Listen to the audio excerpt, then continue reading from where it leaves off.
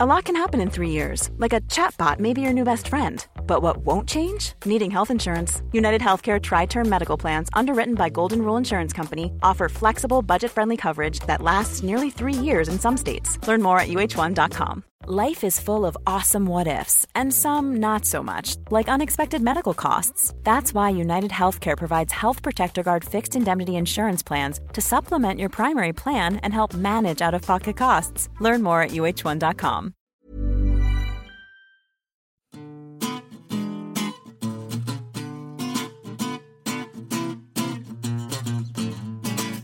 Hello and welcome to the New Statesman podcast. I'm Deputy Editor Helen Lewis, and this week I talked to George Eaton and Stephen Bush about the Labour leadership race, the latest from it, the Labour deputy leadership race, the latest from that, and what's coming up in the Tories' first Queen's speech. Then I talked to Anooshka Kalyan, and she gives us a live dramatic reading of the news that Tristram Hunt is not going to run for the Labour leadership. Well, the Commons is back, the MPs are sworn or affirmed back in, and politics is restarting. And I'm joined by our political editor, George Eaton, and our Staggers editor, Stephen Bush, to talk a little bit more about that. First of all, George, you've written in your column this week about the search for a new Labour leader and the fact that all the candidates so far have positioned themselves in a more centrist way than Ed Miliband. Is that a rediscovery of things that they kind of had to keep submerged during the campaign in order to fit in with everyone? Or is that the fact that it's a tactical thing, having lost the election? I think it's a combination of both. Miliband was almost the most left-wing person in his shadow cabinet. Most of the leadership contenders supported his brother over him in terms of preference. They always doubted that he could win a majority with a left-leaning strategy. But it's also obviously a reaction to the fact that we now have a Tory majority. Labour did very badly in England. And so I think the left have found it hard to define the terms of debate, because it wasn't just the SNP and the Greens that cost Labour the election, it was how badly they performed against the Tories. And for those reasons, I think whoever becomes leader, they will pursue a more centrist strategy than Miliband. And Stephen, you've written a little bit about, we've been talking a lot in the last kind of week or so about the unions, with Len McCluskey making these kind of, big blood-curdling interventions, both sort of saying that he thinks that Jim Murphy is rubbish and should go, and lo and behold he went, and also weighing into the Labour leadership race. Is the Parliamentary Labour Party now more left-wing than it was in 2010? Yes, albeit fractionally, but crucially, the left-wing part of the Labour Party, one you have a lot with. So Unite Backed is quite a catch-all category, because if you were a SPAD or you worked in a think tank, you are quite likely to have been a member of Unite, the trade union. So the overall number is bigger than it is, it's smaller than it looks. But the interesting thing is the new left-wing intake is, dare I say it, more comradely than the left-wing intake which came before it. There is, I think, far less likely to be kind of the equivalent of the John McDonnell versus Diane Abbott stuff. That was fairly typical of Labour's left flank. So for anybody who's not familiar with that, tell me what that was. So when Diane Abbott, who was trying to run as the candidate of the left, last time around in the leadership election, she really had to struggle to get the support of, and couldn't get all of the other MPs from the left. Michael Meacher didn't back her. John McDonnell effectively had to be cajoled into it. There were a lot of, there was an awful lot of bold men fighting over a comb in the new Labour year. So this very small left flank of the Parliamentary Party, which couldn't stand each other for reasons which from the outside looked fairly obscure. Did in the end David Miliband lend her MPs to get her on the ballot? Yeah, David Miliband was persuaded it would be good for diversity to have A, someone from the left, B, a woman, and C, someone from an ethnic minority. That's not going to happen this time, partly because it is now an established wisdom within the Labour Party, and that helped Ed Miliband. There are people who voted for Diane Abbott who probably wouldn't have been bothered to turn out for Ed, who looked at the ballot and went, well, I'm not voting for the Blairite. And effectively what you see is people voting Diane Abbott 1, Ed Balls 2, all the way down. So the second preferences or the third preferences or whatever got redistributed, and that ended up working in Ed Miliband's favour. So it's not really in your interests to invite that type of candidate onto that, particularly because now, under the new system, the MPs can't game it. If they let a left-wing candidate out into the wild. Who knows what they might do? They could win. And so that's because MPs have lost their golden share, essentially. Yeah. So everybody at that point, it becomes a more open fight between activists and supporters and members. Yeah, it is entirely a free-for-all once you're on the ballot, which I think will be quite interesting. I feel every week now I harsh on Yvette Cooper, but Yvette is incredibly popular and well-liked among MPs, not least because she's actually one-on-one is quite warm. She's been incredibly helpful to other MPs who, like her, have had children while they've been MPs, because she was sort of a pathfinder in that regard. So she will get a lot of support from MPs, but she's not that interesting. She doesn't have a particularly big policy offer, all of which really matter to Labour activist voters. So I can easily see how she'll go from being first among parliamentary nominations to a weak second or even third among the activists, which will be an interesting. So, George, the front runner has really emerged as Andy Burnham. I'm going to put to you what my dad said and he said explicit to me in the guise of a normal voter, which is that he's just Miliband but with slightly more starey eyes. And I think the nicer version of that is he's just Miliband but more attractive, or more with a Scouse accent, or slightly warmer or more friendly. Is that going to become an increasingly big problem for Andy Burnham if people feel that what they need at this point is a big break and he doesn't look like a sufficiently big break? Yes, quite possibly. Because it looks as if Labour hasn't learned lessons from its defeat. It's just continuity Miliband. Although having a more attractive leader isn't necessarily a bad thing. It's it's a start. Yeah. Voters are superficial. It was always a problem for Ed Miliband that people couldn't visualise him as Prime Minister. If they can visualise Andy Burnham as Prime Minister slightly more, then that's. But that was the first question, wasn't it? That Andrew Marr asked him when he was on the sofa last week. Was it, are you the continuity candidate? Yes. And he went, no, I'm the change candidate, in the least impressive impression of Barack Obama anyone has ever done.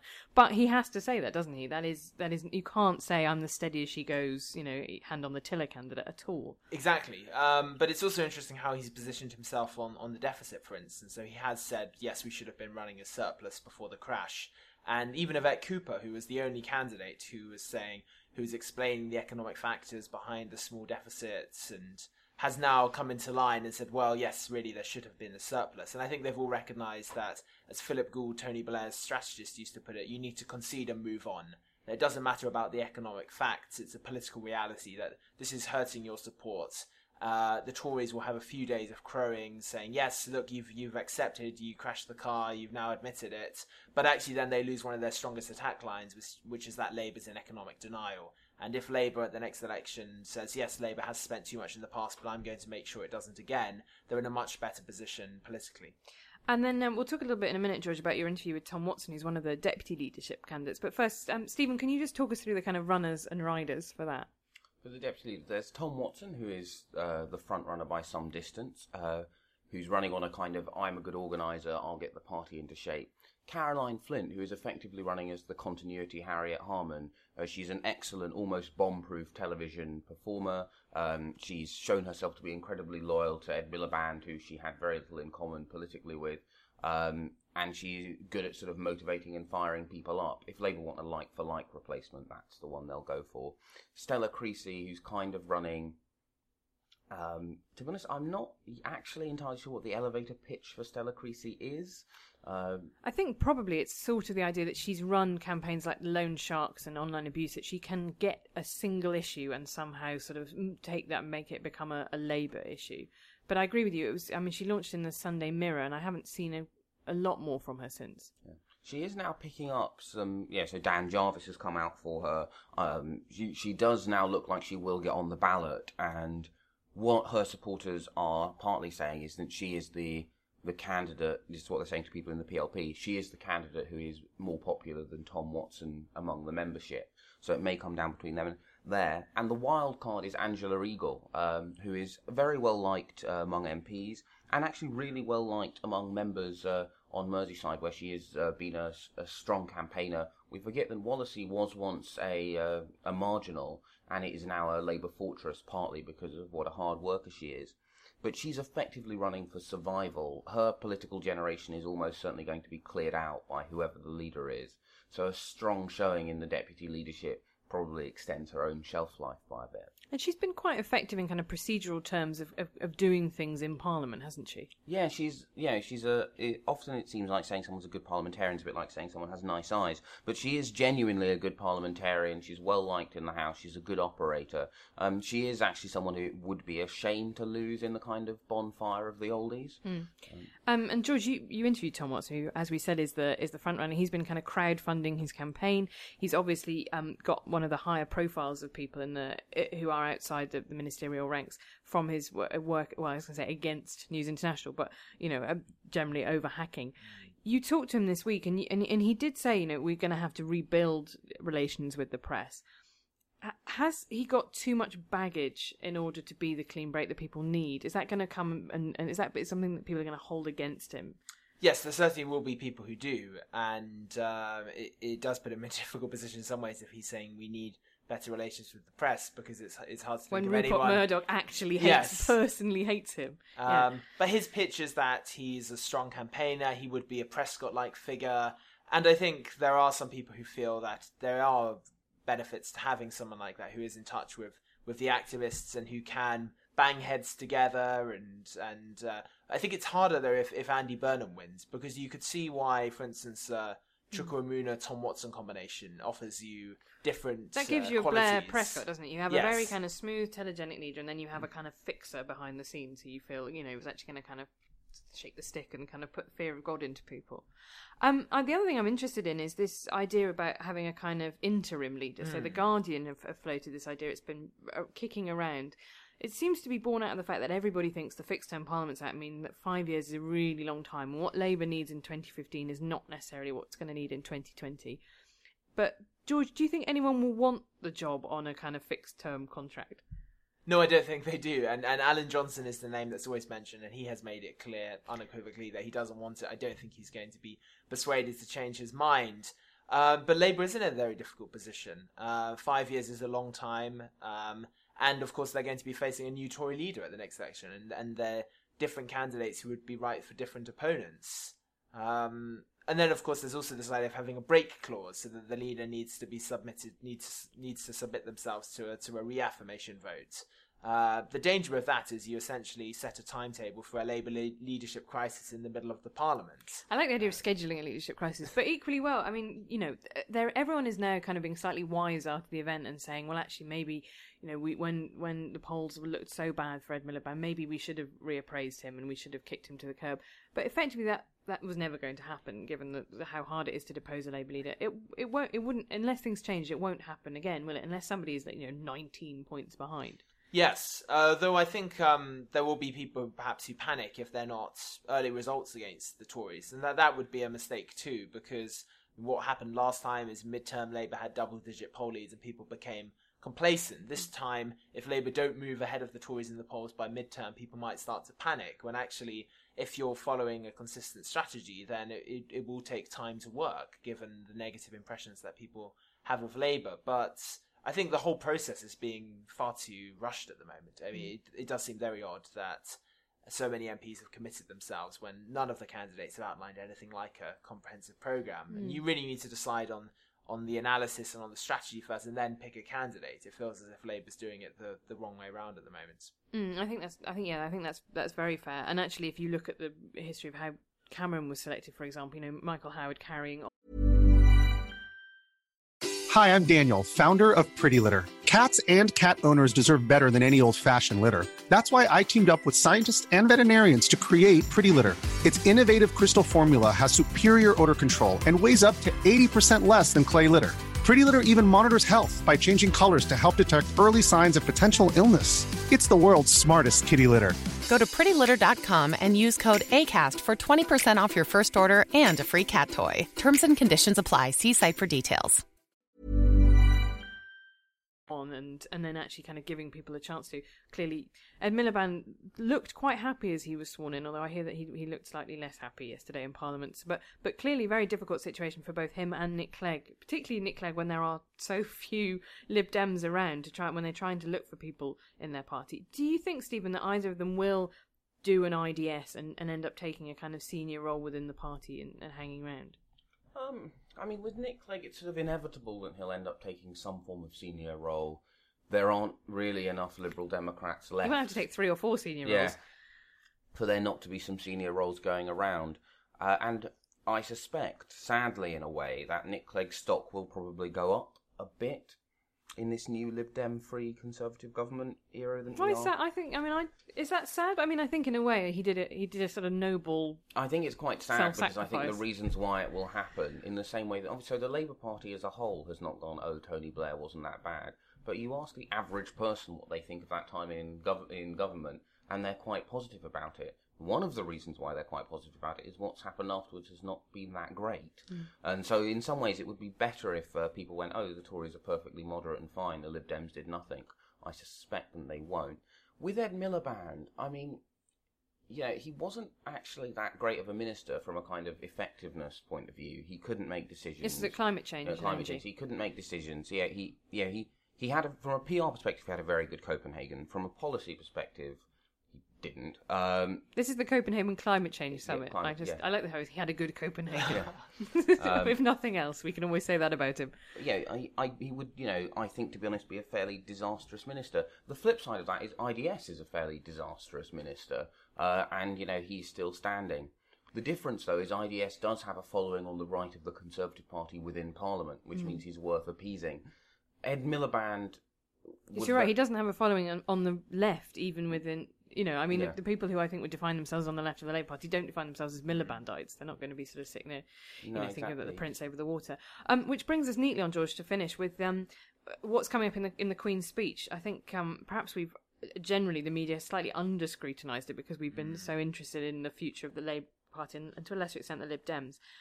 Theresa May was out yesterday brutalising the police federation, telling them that they always cried wolf and they just complained, and actually crime rates were going down. There does seem to be like it's going to be quite a combative Queen's speech. Do you see any landmines ahead for the Conservative Party, or do you think they are just going to get a lot of very right-wing meat policy through? Well, I think they will get obviously their big items through, such as the EU referendum bill. I think Labour will basically accept, yes, this is happening now, and we've got to just get on board and let the debate begin. The abolition of the Human Rights Act will be more troublesome because you have got a number of Tory rebels who are, such as David Davis, who are committed to the traditional civil liberties and plus lawyers are very sharp-elbowed middle-class people generally and quite good at organising resistance in the way that perhaps benefit claimants don't get the op-eds in the Times. So yeah, I think that one will be really interesting. Plus you put Michael Gove in charge of it, which is basically you turned it into a kind of bloodbath. It's not going to be, I said this before, but it's not going to be Theresa May quietly putting a pillow over its face and snapping out, is it? Stephen, you look like you were about to suggest another piece of scary right-wingery coming down the slipway. I think the law to ban tax rises, which they've promised, is... I haven't heard a lot about that recently. Yeah, you kind of wonder... I'm intrigued by what they're going to do in this budget, because they have so many things which were clearly negotiating positions with the Liberal Democrats and the DUP.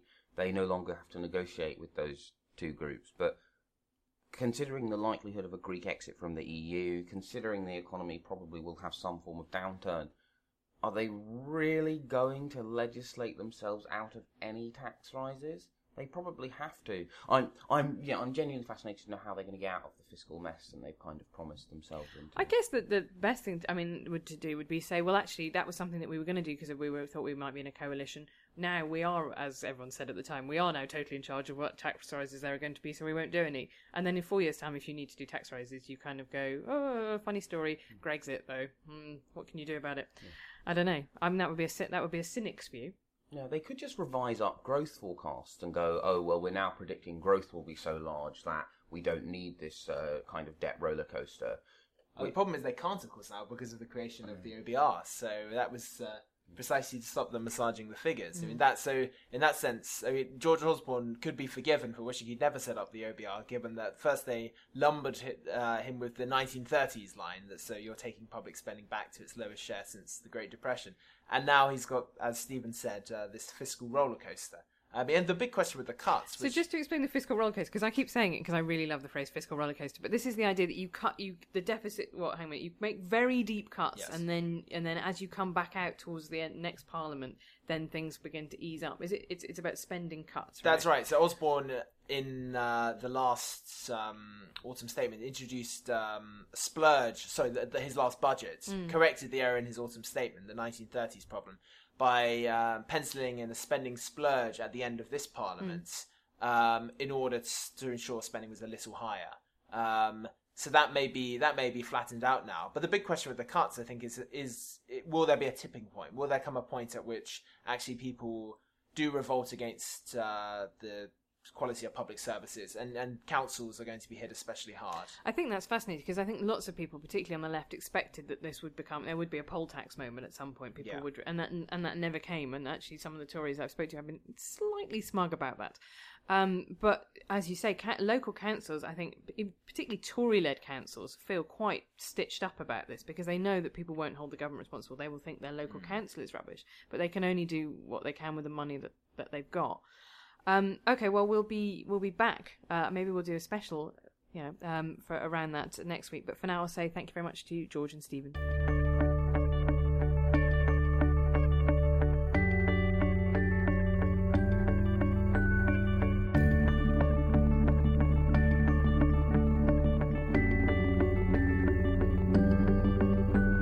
Well, now, in a first for the New Statesman podcast, we've decided to do a live dramatic reading of one of Anoosh Chakelian's blogs from earlier in the week when Tristram Hunt decided that he would not stand for the Labour leadership. We are recording this in front of what we term a live studio audience. In fact, means 4 unwilling people drafted in. But I will be playing the part of Tristram Hunt in this, and Anoosh will be playing the part of Anoosh. So take it away, Anoosh. Okay. This is a dispatch from the front line of Tristram Hunt's non-leadership bid speech that he made to the Demos think tank. The headline is Tristram Hunt's non-leadership bid, feat Eric Hobsbawm, the Potters of Stoke and Brian Cox, and a whole lot of impatient journalists. As Tristram Hunt stands up to speak at the think tank Demos, where he interned, by the way, in those Gideon pre-1997 days. You remember 97, Labour landslide, with that song called Things Can Only Get Better, which is by D-Ream. And did you know Brian Cox was in D-Ream? That scientist one who's always on telly. Yeah, him. He was the keyboard player.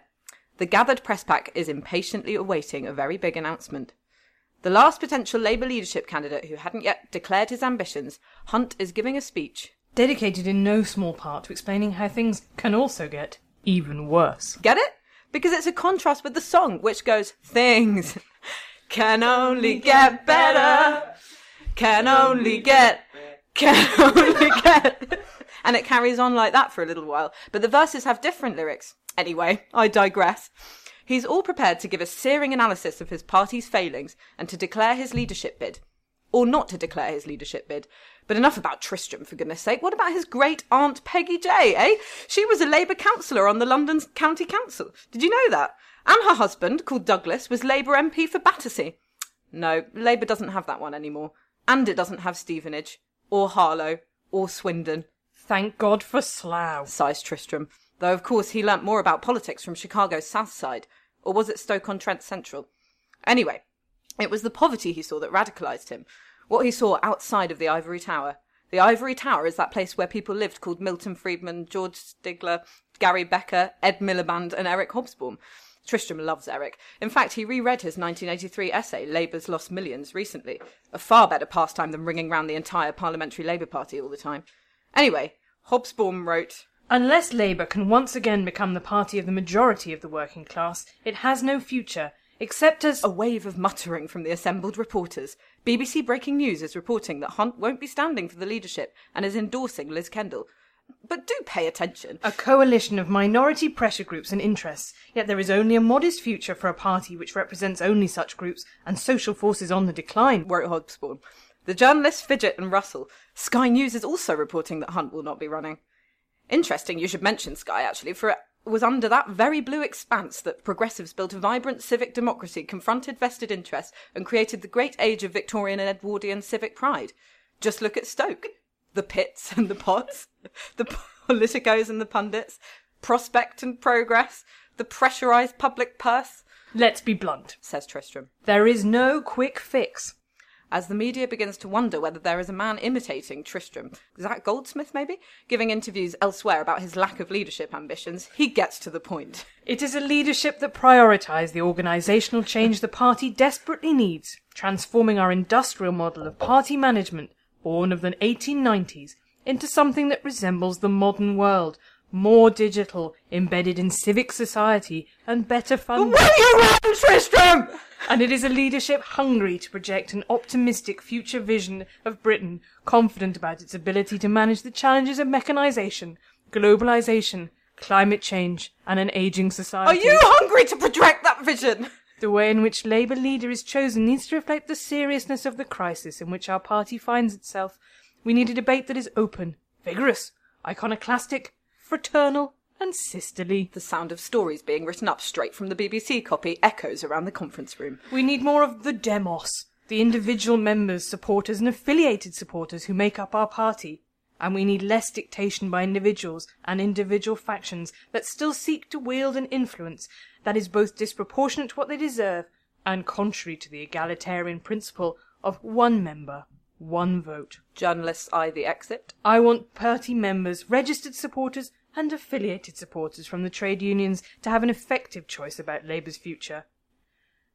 And that is why this morning I am announcing that I will not be entering the race to be leader of the Labour Party. No quick fix indeed.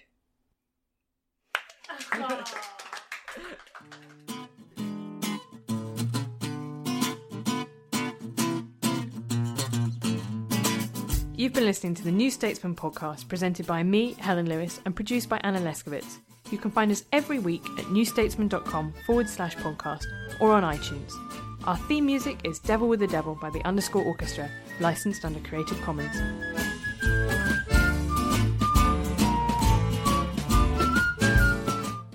And now for a section we like to call Stephen Bush's Joke of the Week. So my joke of the week, this is a good one. So the phone hacking trial has reached its settlements, right? And Paul Gascoigne, the famous footballer known as Gazza, has been given damages of 160k. But if he had lost an arm, he would have been given damages of 106k. That's right. The hacking trial charges literally cost an arm and a leg. Thank you.